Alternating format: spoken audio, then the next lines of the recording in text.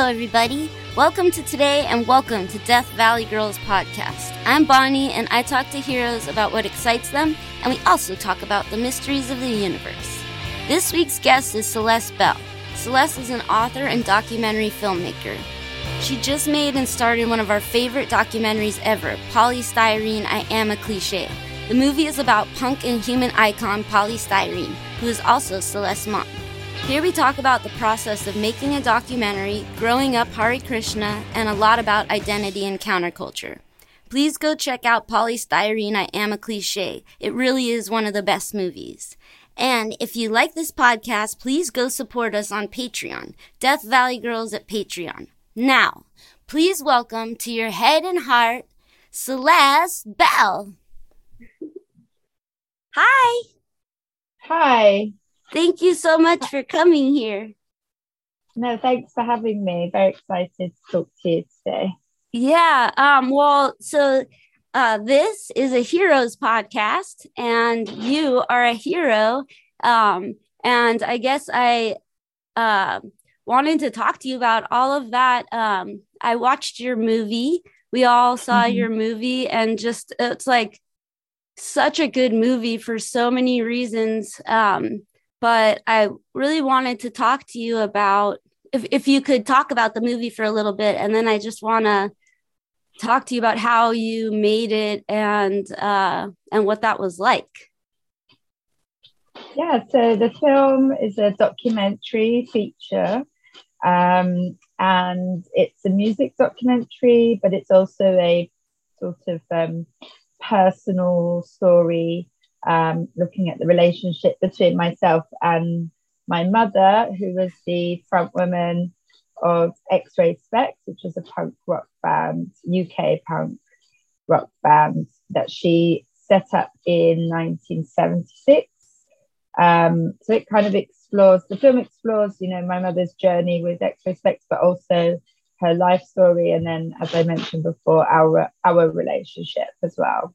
Yeah, it's so amazing because I didn't know any of the stuff about you or your mom, or I think most people don't really know a story until it's told, and I didn't realize how important this story would be to me, obviously, until I saw it. So thank you so much for making it. And also, I think your perspective is the only perspective that could have made it so amazing, because I think a lot of times fans make movies and it's just a different perspective on it, but you making it and it be the part about you is so interesting.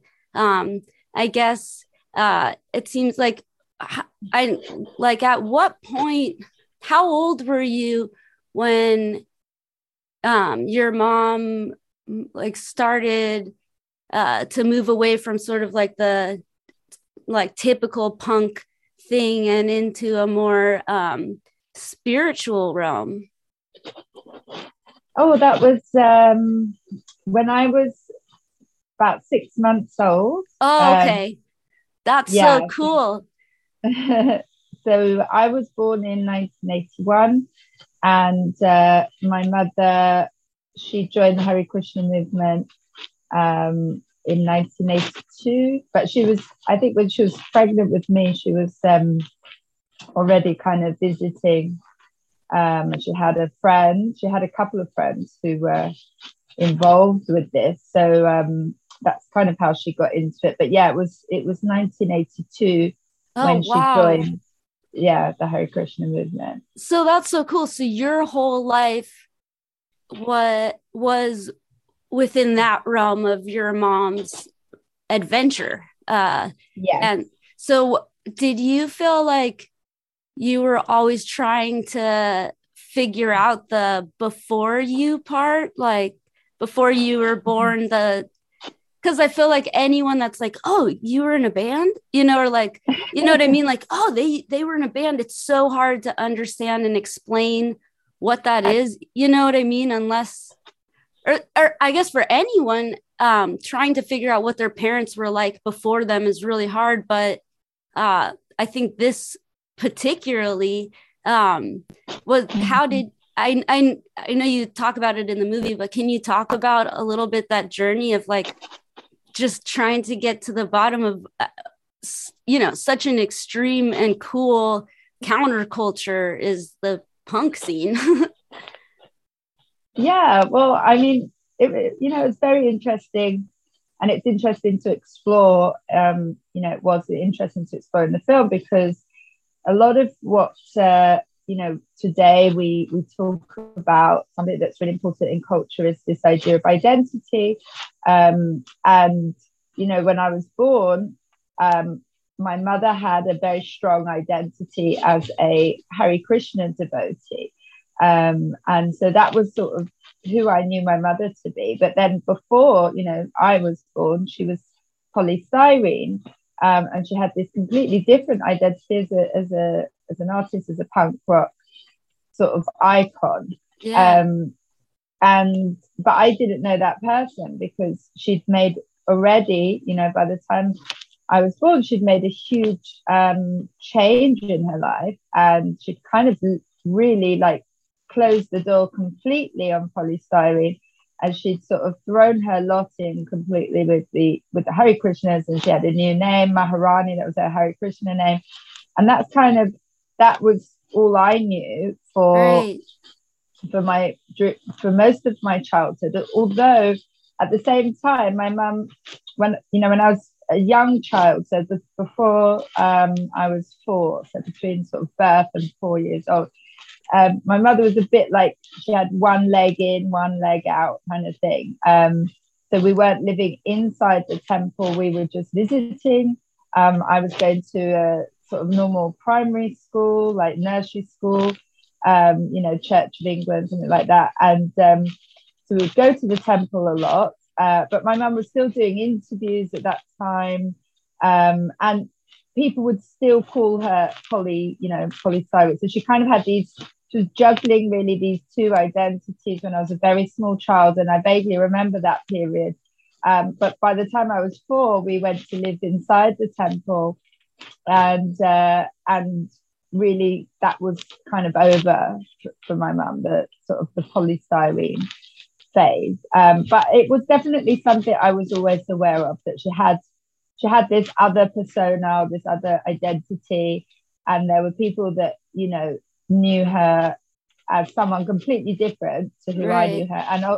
And then of course there was also my family, like my grandmother and my aunts and cousins, and they knew my mum as Marion, who she was before even polystyrene. So it was just something that I was used to. I didn't really comprehend how unusual it was that one person would have so many different kind of names, aliases, personas,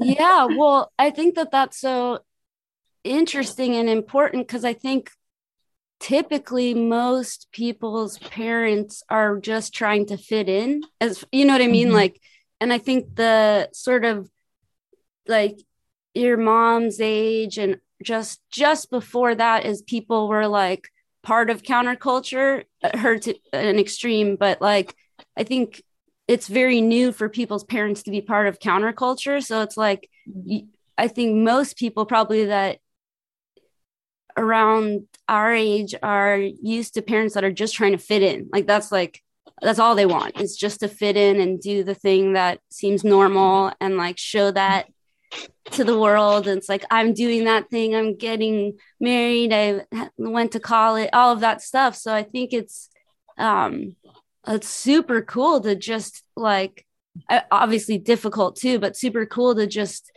have a counterculture influence in your life, and then to move from extremes. But to me, it makes so much sense, obviously, because I feel like it really is a lot like me in a lot of ways, and I'm sure a lot of people are saying that, like, whoa, like the idea of identity, just for some people, your whole life is just trying to find it, as opposed to before, where I think people are just trying to fit in.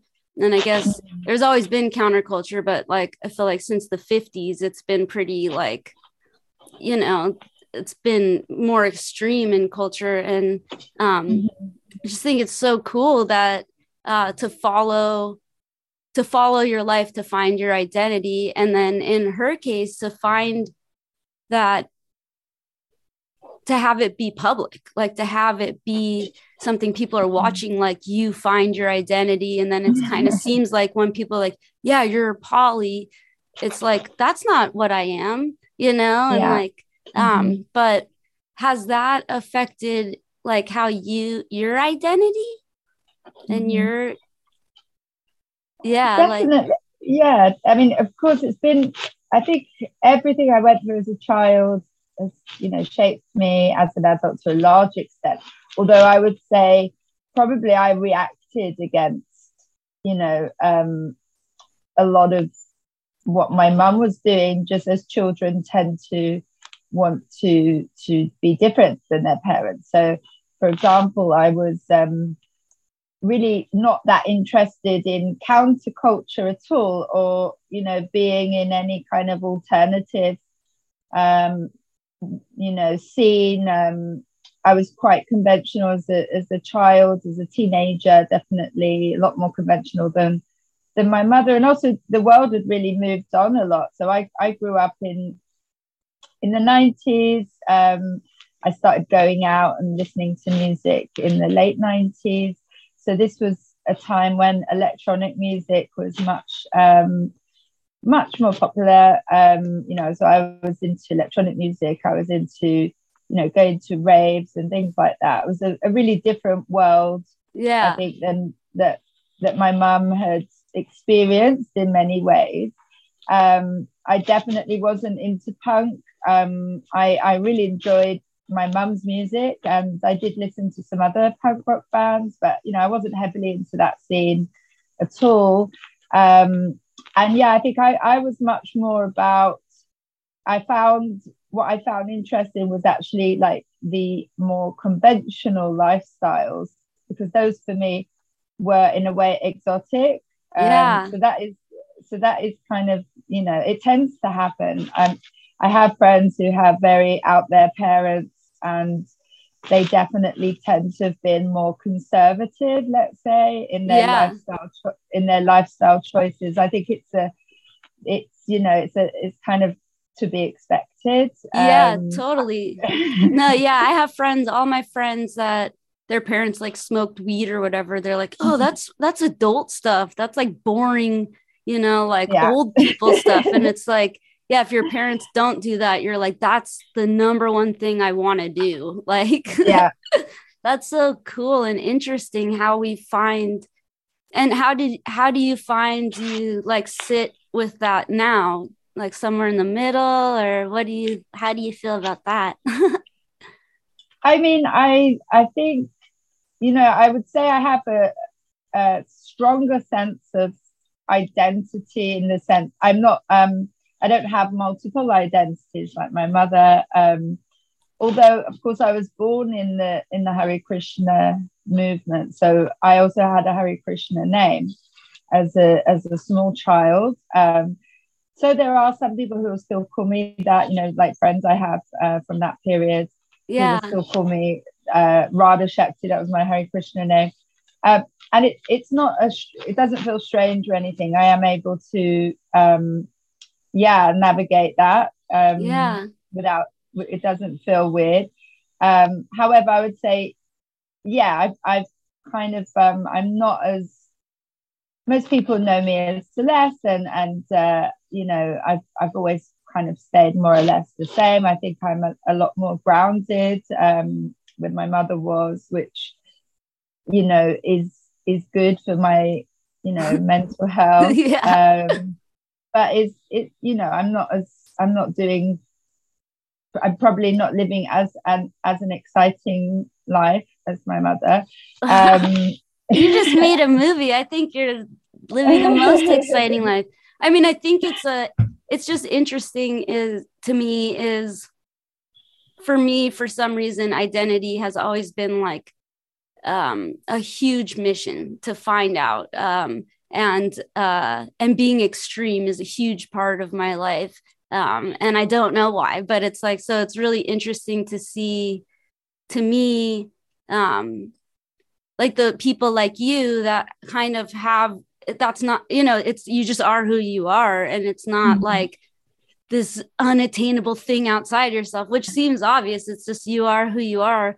But I feel like I really relate to the idea of like trying on a bunch of things super extremely, and then like being like one day like, wait, what? And you know, and just like but and just, yeah, my whole life is like trying to find out who I am, which is really weird in a lot of ways. But I guess, can you talk about the experience of um the Hare Krishna stuff? Because I feel like people don't really, and I don't really know that much about what like the day-to-day looks like, and what's really going on there. But I do know that I think it's super cool. Yeah, well, it's a fascinating world. It's, you know, Hare Krishna is a sect of Hinduism, and the name Hare Krishna is kind of like is what they're called sort of colloquially, the colloquial, you know, the Hare Krishnas. I think it was the media in the US came up with that name, but there's a tradition that goes back to, I think, the Middle Ages in India, and there was a spiritual leader, sort of a guru figure called Chaitanya, and this was the time of the Muslim rule in India, so like late medieval period, early modern. And this Chaitanya, he was sort of an aesthetic mystic, and he was going around singing and dancing. And this, I think, was quite new in Hinduism, but it existed in Islam, you know, with Sufis. The music and dance is really important part of the Sufi tradition, and especially in India, because the Sufis, that's how they attracted people to Islam. And so he started to sing and dance in the street, and I think he faced some like persecution, and then, you know, he had some mystic experiences, and he had a following and followers, and so it was kind of like a branch of Hinduism that developed from Chaitanya in Bengal, so around the area of Calcutta. And this tradition, they worship Krishna as their main god. Of course, Hare Krishnas believe that Krishna is like the god, supreme god. But in Indian traditions, there are multiple gods. But for Hare Krishna, Krishna is the supreme god.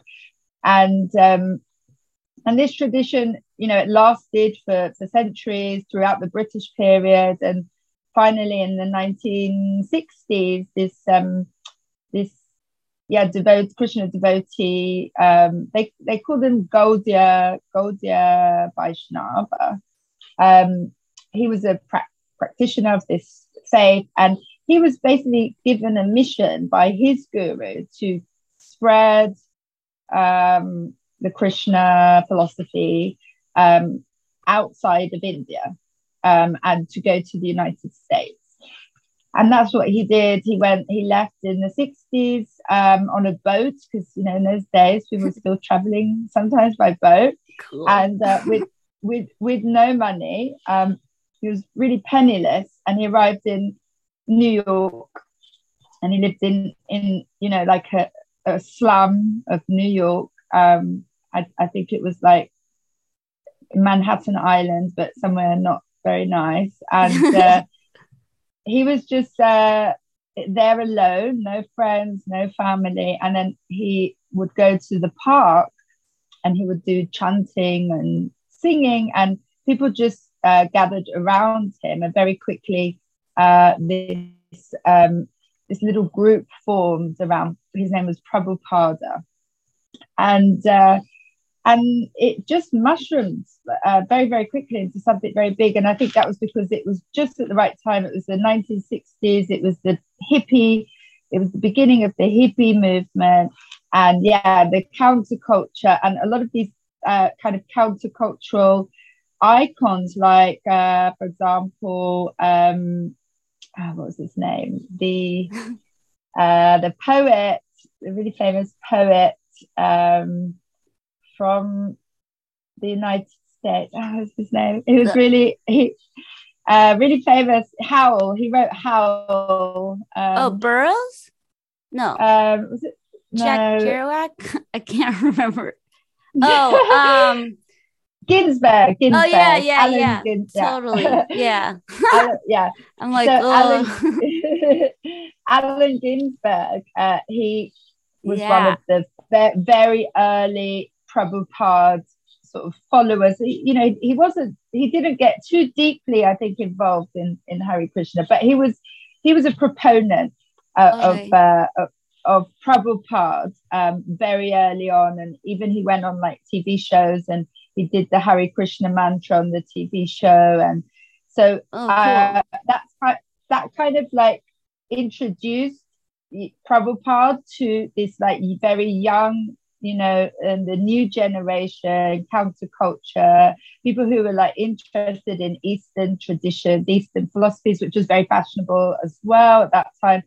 And it just was like right place, right time. And then it just grew into this huge religious organization with temples all over the world. And even back in India. So Prabhupada eventually went back to India and built these huge temples.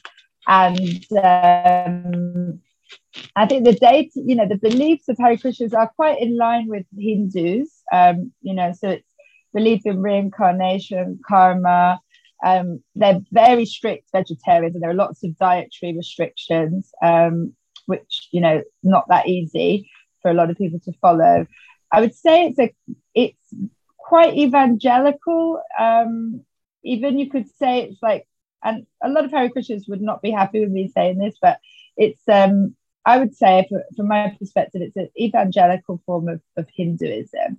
They're quite big on preaching, and it's quite literal interpretation of the scriptures. Oh, that's interesting. I always wonder like who the groups or sects are of different religions that are like the ones that are like these words are the, you know what I mean? It's so far out. Like that's so cool.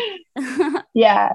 So I mean, and the negative side of that is that that can lead to fanaticism, I would say, and extremism. And there was a period of the Hare Krishna sort of history that was definitely culty, and very cult-like.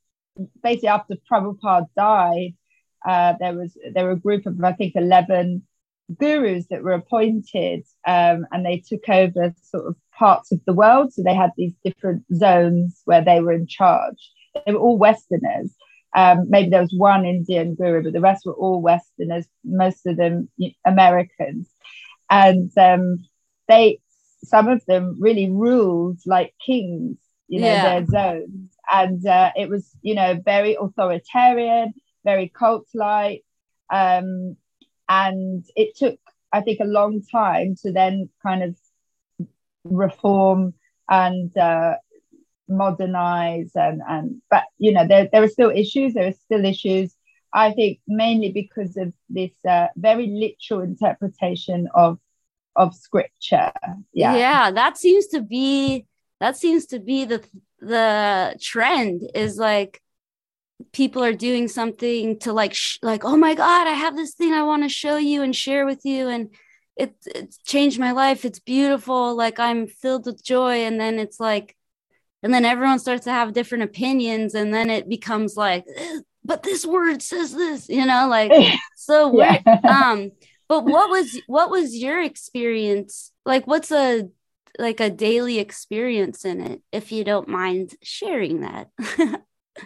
Yeah, well, I think it will really depend on how involved you are. So you have, and also it's changed a lot. So I'd say today, majority of devotees, Hare Krishna devotees, they live outside the temple.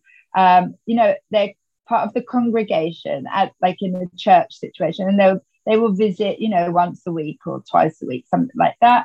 And for them, really day to day, maybe they do some chanting at home. I guess the dietary thing will be the biggest thing in their life, being vegetarian, avoiding onions, garlic, eggs, coffee, chocolate, all these kinds of things you're not supposed to eat. Whoa, I didn't know about garlic. Why? Yeah. Why? I think the idea of garlic is onions and garlic are supposed to be, they're called like tamasic in Ayurveda. Oh, it's like yeah. an ancient Indian sort of food system, medicine, food, Yeah. nutritional system. Onion and garlic has some qualities that Hare Krishnas and there are other Hindus who follow this if they follow it very strictly, and I think they have some property. They're supposed to have some properties that are not conducive to spiritual life. Basically, Right. That's the idea. I can understand that. They are very what's it called? Create havoc. Yeah. I think it's like they're pungent, yeah, and it's like spice. You're not supposed to eat too many spices right. either, and It seems kind of like like adrenal things that like affect your system in some sort of like not hormones, but the other way that's like excites your system isn't good for your Ayurveda, as far as my very limited understanding. But whoa, I couldn't do that.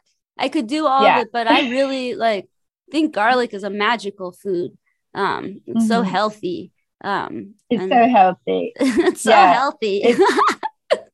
And that's I mean, Hare Krishnas will mostly, especially today where people are a bit less extreme, they'll generally say, you can eat it for health reasons. So, but when I was a child, it was a big no-no to eat onion, garlic, as I said, coffee, because coffee is a stimulant. Chocolate as well as a stimulant. Because yes, you're not allowed to have any what they call intoxicants, like any are you allowed to have drugs, cinnamon? but yes, you can have cinnamon. But yeah, no chocolate, no coffee, obviously no alcohol, no cigarettes, so that, I think, really, following those dietary rules and chanting, so chanting Hare Krishna, and you would chant Hare Krishna every day for a certain amount of, you have to chant Hare Krishna a certain amount of times. I would say that those are the main things that you would do. But in you like living there and everything, because I think whenever you hear about like any person that's devoted to any belief, I think is super cool. But I think people have no idea what happens in between the chanting or prayer. You know what I mean? Like, it's like, what do they do all day? Like, you know what I mean? Like, what do you do all day? Well, the adults who were living in the temple, they would be out every day, most of them, and they would be selling books. Cool. I've seen that. I bought that before. A lot. They would be selling books because that's kind of how the Hare Krishnas made an income as a organization, and that's kind of what you had to do because you were living there for free, so that was sort of their job, was to sell books. And then they would also be doing maybe at least once or twice a day the Harinam, where they go on the street singing and dancing. And then you have about 3 different services, religious ceremonies every day that you would attend. So it's quite a lot. You would be eating in between, communal eating, making garlands, and then just some very mundane activities like cleaning and then, but for children, we didn't have to do as much. We went to Hare Krishna school, but it was also a kind of a mix of regular education and religious education. And we did have to attend some religious ceremonies, you know, in the temple. The most difficult thing, I think, for me as a child was we had to wake up extremely early in the morning. So we were waking up at about 3 a.m. Well, that's every not morning. a time to wake up. That's Yes. not a time to wake up. That's way too early. Okay. Yeah. And we had to go to bed very, very early as well. So around, it must have been about 6 or 7 in the evening, we were going to bed. And we would wake up really early because the first ceremony was, I think, around 4:35 in the morning. That's incredible. I mean, in your memory, does that just feel like a psychedelic experience? I mean, like, how does your memory feel about that? I mean, I definitely responded quite negatively to waking up so early and going to, I remember being more angry about going to bed really early. I think no kids like to go to bed, no matter they fight that. It's so weird to me. I'm like, so once I see it's like a reasonable hour to go to sleep, I'm like, yes. Yeah. Well, I mean, there's one thing going to bed when it's dark, but in the summer, we were in the UK, and in the UK in the summer, it doesn't get dark until about 10 at night in the summer. So we were going to bed at like 6, and it's full daytime. Aww. And that was really, really, really difficult. You know, you want to be outside playing until it gets dark. You don't want to be going to bed so you can wake up at 3. Yeah, totally. Was there anything like between the kids? I know that there is between the adults, but was there like, you know, like kids, there's like popular ones or whatever, but was it like cool to be into it, or was it cool to not be into it? I think when you're in something that's so like all encompassing as Hare Krishna was, because we were living in a community and we were kind of shut off from the rest of the world. There's no alternative. So you don't even think, you kind of, that's all you know, really. But of course, you know, there were the older children. So I was very little. Right. But I do remember older children, of course, rebelling. And, you know, what is interesting is that very few people of my generation who grew up in the Hare Krishna movement, whereas I think, let's say, were as devout as their parents. Yeah. Right. Very, very few. Very few. I think that's normal. No, yeah, totally. Did you think it was cool? Like, because I know I've like Jehovah's Witness people or whatever, like when they were kids and they saw the like, you know, teenagers being like breaking the rules, like some of them were like, that's cool, and some of them were like, oh my god, you know what I mean? Like, did you think it was cool if you saw someone that wasn't into it, or were you like, well, when I was really in it, when I was living there, I didn't know anyone who wasn't. Okay. And I definitely didn't know any kids who were breaking the rules. Okay, sorry. I'm like, tell me about the rebels. Yeah, but of course, by the time I was 8 years old, I went to live with my grandmother, and I was completely separated from that world.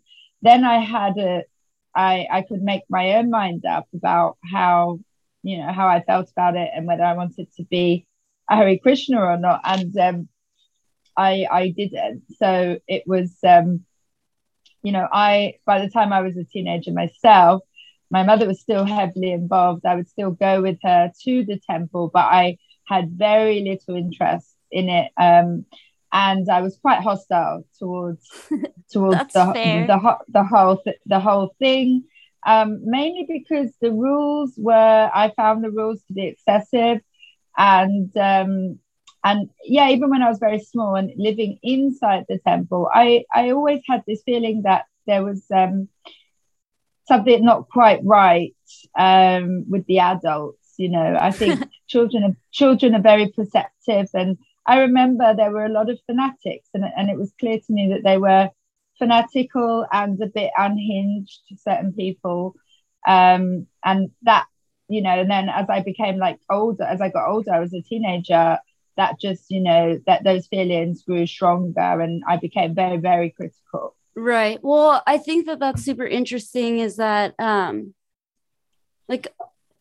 any extreme isn't that great, I think probably, but I've noticed, or the way I look at drug, I used to be a drug addict, or I don't know if you always are, but I think I did that to have a structure. I couldn't create a structure on my own. So being addicted gave me something to do. And I think that that's similar to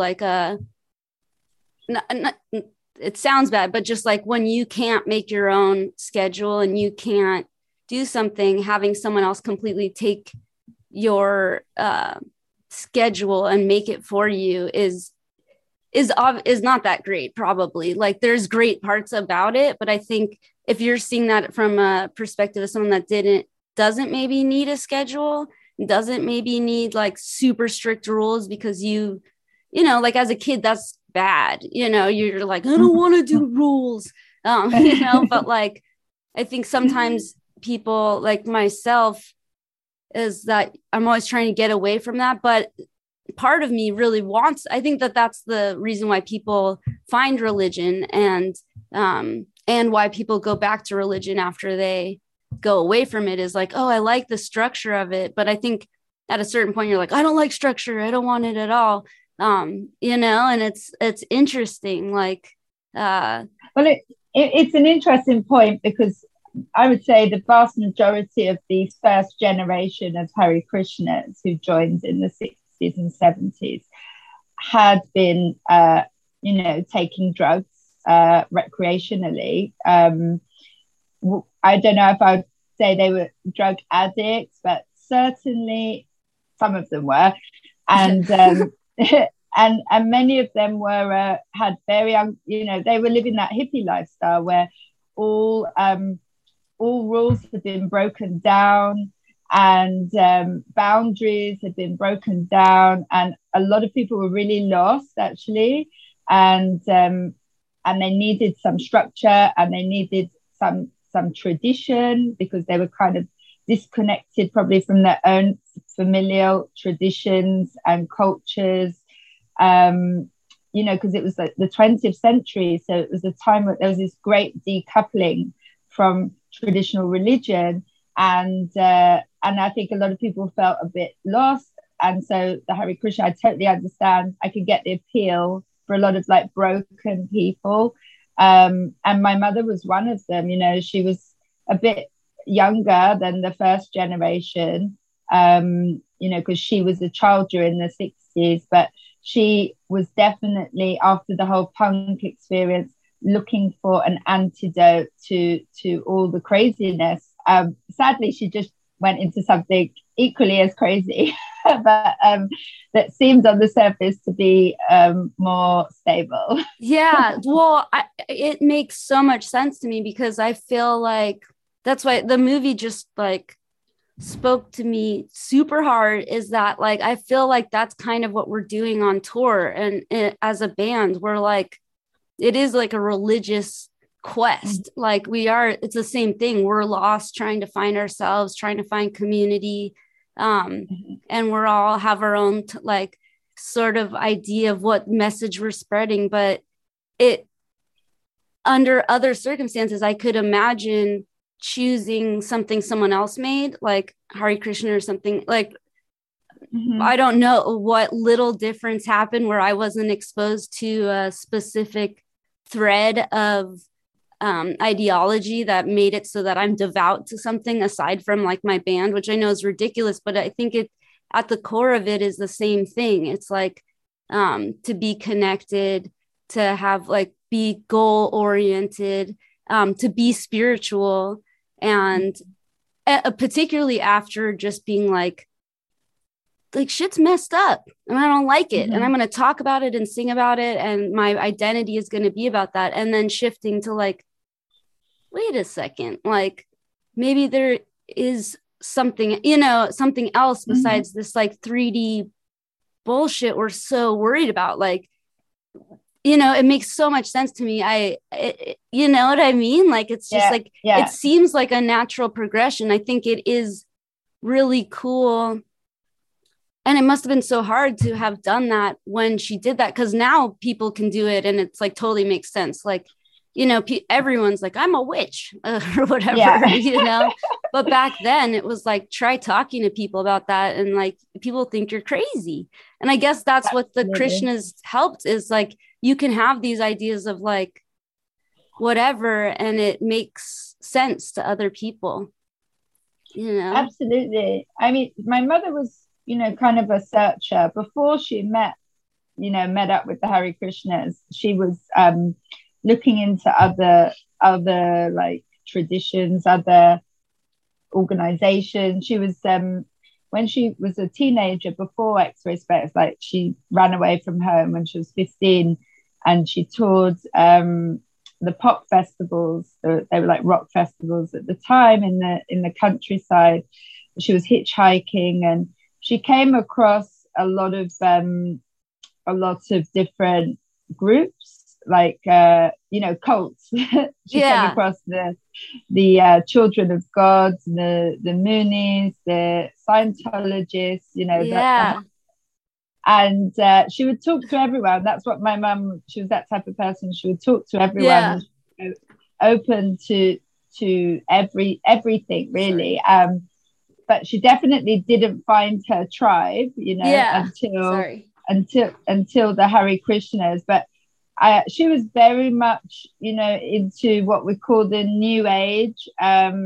For, you know, since she was a teenager, she was fascinated. Yeah, she was fascinated with everything. Yeah, like from the occult to witchcraft to, you know, Chinese, the I Ching. You know, she was just totally fascinated with everything that was like kind of religious, but on the fringes of religion. That's so cool. So it was and I think a lot of artistic people are spiritual. I don't think you can really disconnect spirituality from art, really. It's coming from a very similar place. Yeah, for sure. Well, I think for me, I feel like it's channeling, like it's just channeling something. And the more spiritual you become, which I did not talk about this stuff or think about this stuff until recently, but it's like the more in tune you become, the easier it is to like channel, or the more real it feels and the better it feels. Like, and like the ego stuff is like, you realize, oh, this isn't for me. This is for some, I don't know what it's for, but well, can we pause for 1 second? Sure. I'm so sorry. I wanted to talk about, before you go, is personally, I feel like making a movie is probably the hardest thing in the world. Do you think it is after making one? Was like it's not for the faint-hearted. Absolutely. It takes a long time. So it took us about 5 years. Wow. From start to finish. It's a very expensive endeavor. And it's just full of challenges, really. It's, you know, I was also in a band, for a few years, and I used to complain about rehearsing and gigging, and I used to find that sometimes. But now, after I've made a film, I'm like, oh, music is such a breeze. Yeah. Making an album is such a breeze compared to making a film. Yeah. Are you, now that you've made a movie, are you going to make another movie, or what do you plan to do next? Yeah, so I plan to make, I'm developing my next movie project. Cool. Hopefully it will materialize. And it's going to be about the Hare Krishna movement. So, cool. yeah, so I'm like, I want to explore the story of the children of the Krishna movement. Wow, that's so um cool. and the focus will be on the 1980s, that period, in the 1980s when I was a kid. There was Yeah. a lot going on in the Krishna movement at that time, and there was a lot going on in the world, and there were kind of some really unusual connections there between like world events and the Hare Krishnas. So Oh, cool. I that's kind can't wait for that story because that's the time I remember like the not like late 80s, 90s. Um that's when I first remember seeing Hare Krishnas and being like, what is that? Like you get to sing all day? I just thought that that's what they did all day, of when you see it like, and so I was like, that's cool. Like yeah, it had a yeah. real impact on me being like singing like air movement, prayer, chanting. I was like, that's cool without thinking too much about it. But now, older, I realize that's just part of it. But I was like, it always was like something I was like, I'll probably do that one day. Like that makes sense to me. But cool. So how are you just real quick, like so you have a movie idea. What do you do next? What's like, how do you make a movie? So yeah, at this stage it's like writing. So I'm kind Oh, of I'm writing the concept, and trying to think of a narrative structure, like and the I'm foundation of a script, really. Yeah. so there's scripts. I mean, I'm a big dum dum, but so there's scripts for documentaries. Yeah, I mean, not. I think you don't have to have a script for a documentary, but you need some. You need something, to, yeah, because when you go into the edit, when you start editing, which is Right. later on, but you definitely need some kind of structure to then work with an editor, Okay. and you're like, but yeah, it's very helpful to have a script even in Okay. documentary, because documentaries still you're still telling a story. Right. So you want to still be thinking in terms of, it's helpful to think in terms of like acts, like the three act Right. structure. Is also, you'll find it in most documentaries as well as features, Yeah. as fiction. Yeah. Yeah. Well, documentaries are my most favorite. Like I think it's because I have a hard time watching acting. Like unless there's so many factors that go into you liking an actor, Yeah. and I don't know. But anyways, is that I love documentaries so much. But I guess what I would ask you is there was, I've talked to a lot of people who've made documentaries on here. And was there anything that like one of the people I talked to, they started the documentary before they found out like someone had been murdered, and during the Mm-hmm. documentary they found out who the murderer was or whatever. Was there like Mm-hmm. anything during your documentary that you were like, whoa, bombshell, like breaking news? Like was there anything that took it off course or answered something? You know what I mean? Do you know what I'm trying to Yeah, ask? I did know. I mean, with our the last documentary that I made, there wasn't anything really, because I guess most of what we would is historical. Yeah. Right. So Okay. everything happened, like 5 years, or the most, like the nearest or the most recent events happened like 5 years before we started making the Okay. film, and then but most of the story happened so long ago. But of course there are always things to discover, and you discover new things as you're making the film. And definitely when I was interviewing, Zoe Howe and I, we were interviewing um people for the film. That's when we really discovered a lot that I hadn't known about. And so then of course that script, that we had to change. Yeah. And so it's like, when you're doing a script for documentary, unlike fiction, it's much more fluid. Right. And it's something. it's something you need to add to constantly and change and adapt, even as you're even during the edit of the film. Yeah, that's so cool. Well, I first of all want to thank you so much for coming here, and also like thank you. That is definitely one of my favorite movies. Like, will always be one of my favorite movies. It's perfect to me in every way.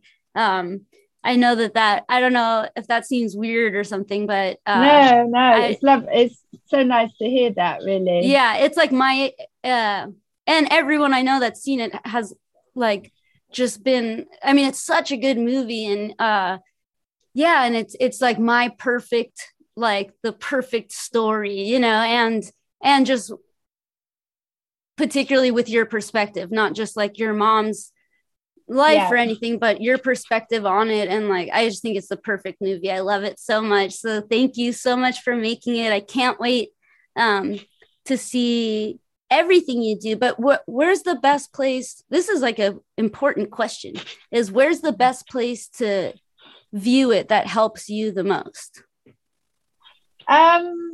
Well, in the US at the moment, I think there may be still some screenings, but okay. But I think if you go to our website, okay, polystyrenefilm.net, we have everywhere that you're able to see the film, whether it's in a theater or you can also see it like on Apple TV.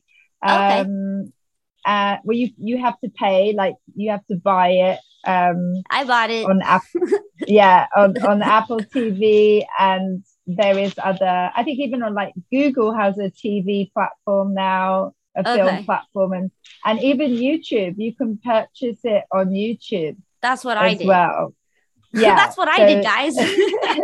Sorry. Yeah. So there's lots of ways, but yeah, you might still be able to catch it in the theater. Okay.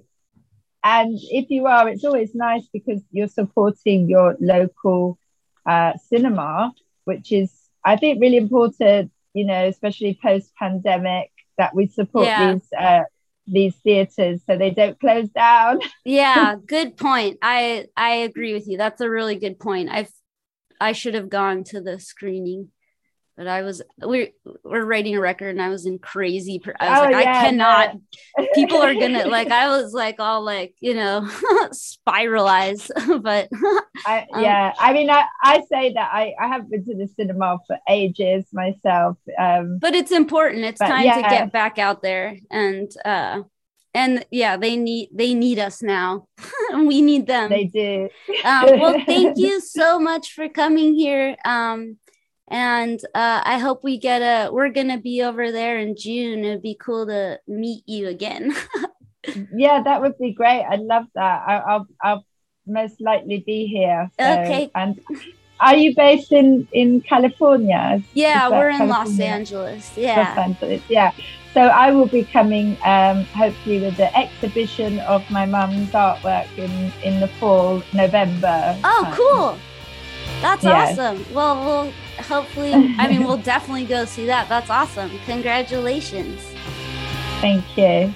Well, cool. Have a really good day. You too. You take care. Bye. Bye-bye.